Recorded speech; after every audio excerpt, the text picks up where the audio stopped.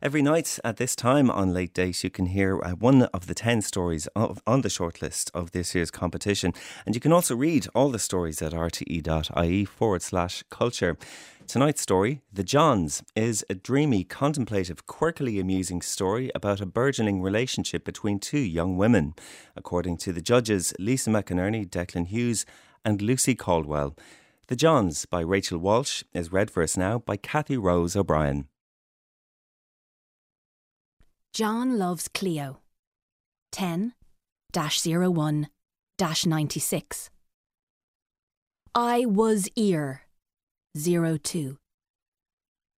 Robert and Rachel. Heart. The pavements are littered with the lives of others. I walk them daily, never really noticing the history of moments at my feet. But tonight, as I walk over Baggot Street Bridge to Emma's apartment, hands in my pockets to shield from the autumn bite, my gaze goes downward.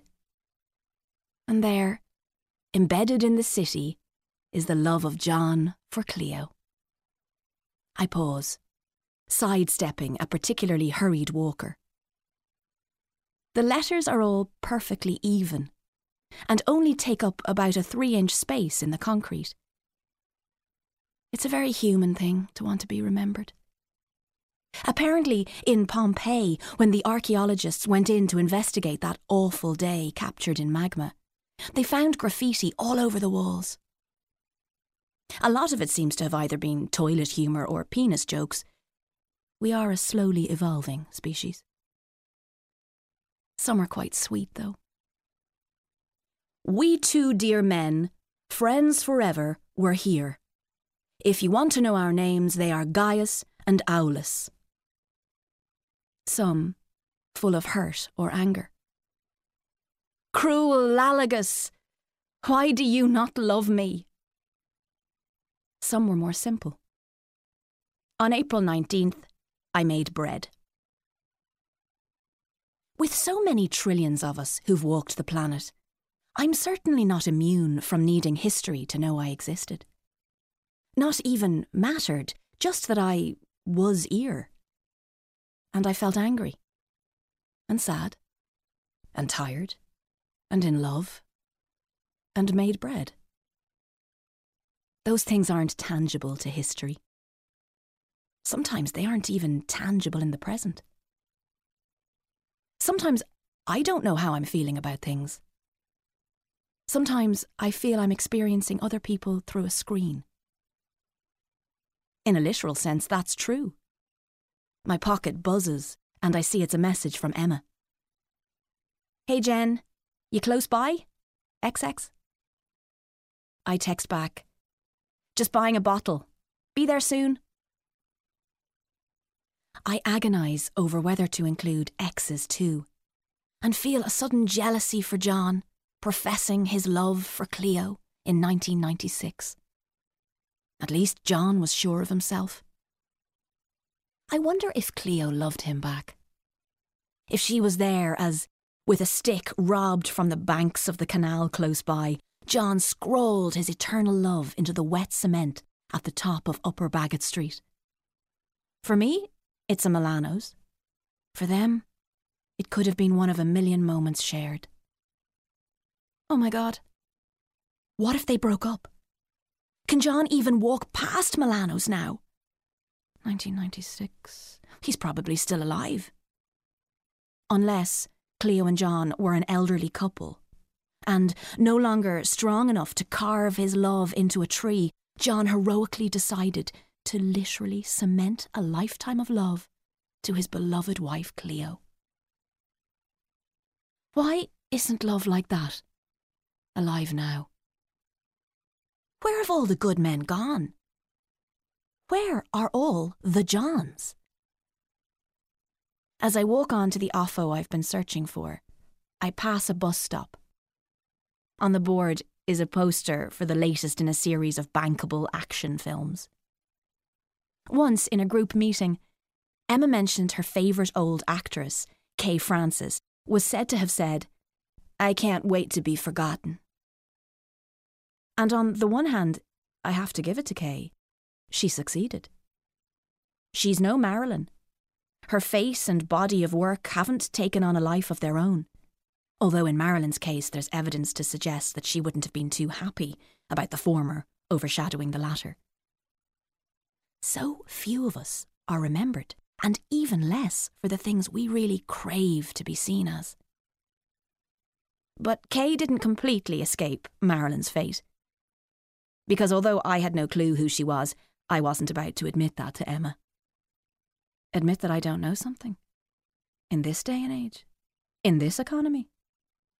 And so, although dead, Kay had not buried herself deep enough to stop me finding out that she was born in Oklahoma and died in New York City, aged 63 and 3 times divorced. That's a lot of information on a forgotten person. As I pay for the cheapest nice red I can find at the self-checkout, it occurs to me that nowadays it can feel like we're fighting 2 dueling impulses. The need to be remembered and the right to be forgotten. The stupid, drunken mistakes of humans who were as human as those poor souls of Pompeii, captured for all time. I put the bottle into my shoulder bag, shuddering at the memory of moments I'm so happy have not been kept for posterity. The night I took my top off at a house party, always a surefire way to make friends, or accidentally drunk texting my uncle. Both are huge mistakes that I wish weren't part of my personal history and which at least can stay mine, rather than being plastered on the streets of Dublin or on the walls of a brothel in Pompeii. Emma knows neither of these things. For her, I am tabula rasa. And I like myself better that way. I continue my way down to Ball's Bridge. The houses here are Georgian and have been grand abodes and overpriced shared living spaces. I think of my own house in Glasnevin, which I share with 4 other people. The walls are a yellow I would never pick myself, but which the landlord's mother was clearly enamoured with. Contractually, her love of yellow trumps my love of good taste. I begin to walk up the granite stone steps to the apartment door. A very small Superman S has been scratched in, still visible under the new coat of paint. I press the bell, and while its ding-dong chimes are still playing, Emma answers the door. Emma's hair keeps catching in the lamplight. It's very distracting. My bottle of Chateau de red wine is sitting on the coffee table, unopened. Her lighter keeps click, click, clicking as she tries to spark up the joint hanging from her mouth. At last, she succeeds. She inhales deeply, and her shoulders relax. She hands it to me. You want some? I'm not sure it would agree with me. You never tried it before? I mean, I had a brownie once. Oh, okay. But I didn't inhale. She pulls one of the cushions from behind her and throws it at me. I catch it, glad to have some armour. Well, I'm not here to peer pressure you. Almost petulantly, I take it from her and survey it. It's smudged red, where Emma's lips have touched it. I try to take a drag. It tastes heavy and burns my throat and chest. I start coughing. My eyes water and I go to the kitchen to get a drink. She calls after me, "Get why you didn't inhale the brownie." Emma's kitchen is cramped but bright. The walls painted orange with blue tiles. A small windowsill is covered in plants. All 20 and 30-somethings nowadays keep plants because we can't afford children, and landlords won't let us have dogs. But our need to give affection must go somewhere. If that's true, Emma is clearly overflowing with affection. The glasses are in a dark wooden press. I run the water for a second before filling the glass and gulp it down. The burning is soothed, but does not go away. Emma appears in the doorway. You okay? Yeah. My throat feels a little like someone has scratched it. Here. She reaches up above the press to take down a small round tin. Painted on top is a couple, dressed in Victorian-era clothing, holding each other as they walk through snow. She opens it, offering me one of the hard-boiled sweets inside. I take a green one. She's right. It does help, although my eyes are still streaming.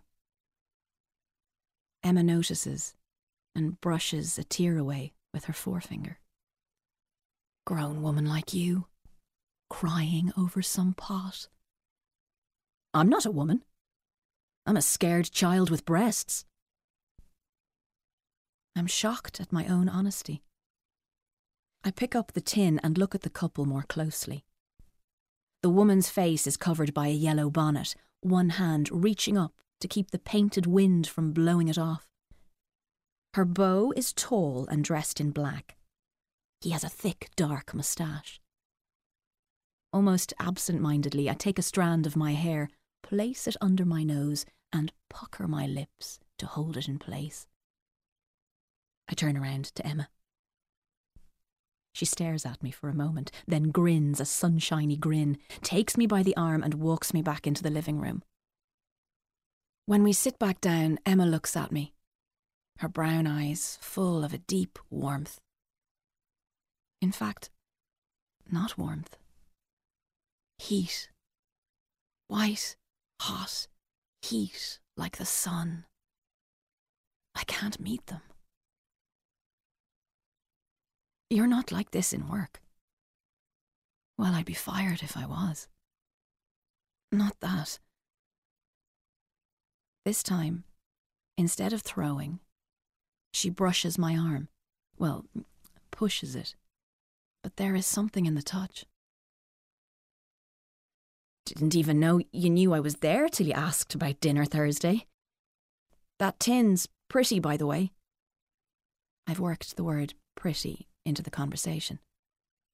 A small smile flickers across Emma's face.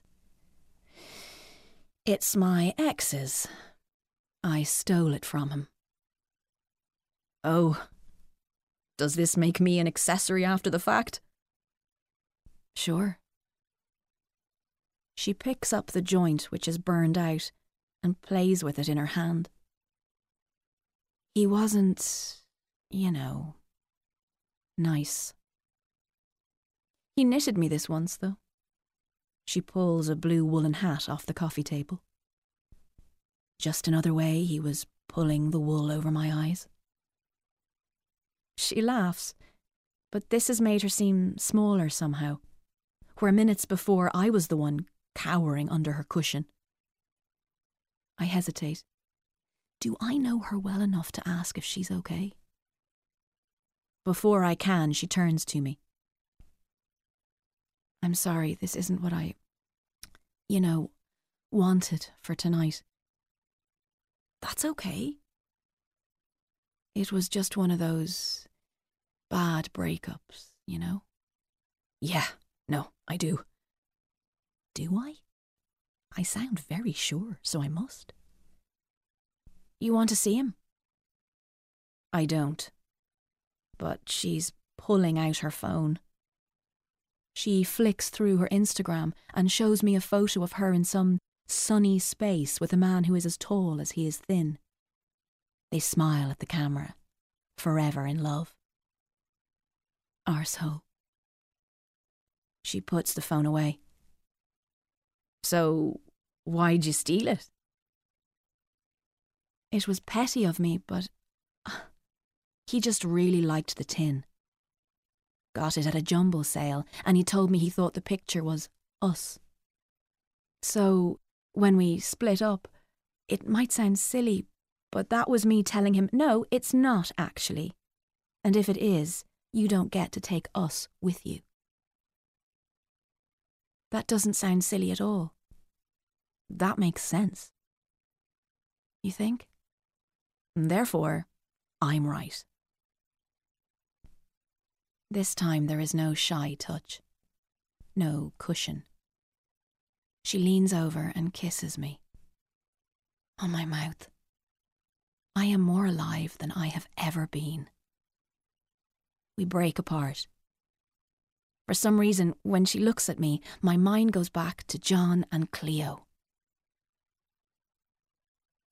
This time, I have a better sense of the kitchen. I reach up for the tin and pull open drawers till I find what I'm looking for. The knife looks a little blunted, but it'll do. Emma watches from the living room. I must look like a maniac to her. This woman she's let into her house, who can't smoke weed, needs minding, and is now holding a knife. The picture is honestly too pretty. Even if this man was an Egypt of the highest order, I have to give him that. Instead, I open the lid. It only takes me 2 minutes. I walk back in, holding the lid up to show her. Crudely scratched into the metal is sole property of Emma Fagan. Now and forever. Jenny says so. That was The Johns by Rachel Walsh. It was read by Cathy Rose O'Brien, one of the shortlisted entries in this year's RTE Short Story Competition in honour of Frances McManus. The producer of the series is Sarah Binchy, the broadcast coordinator is Carolyn Dempsey, and on sound was Liam Mullen.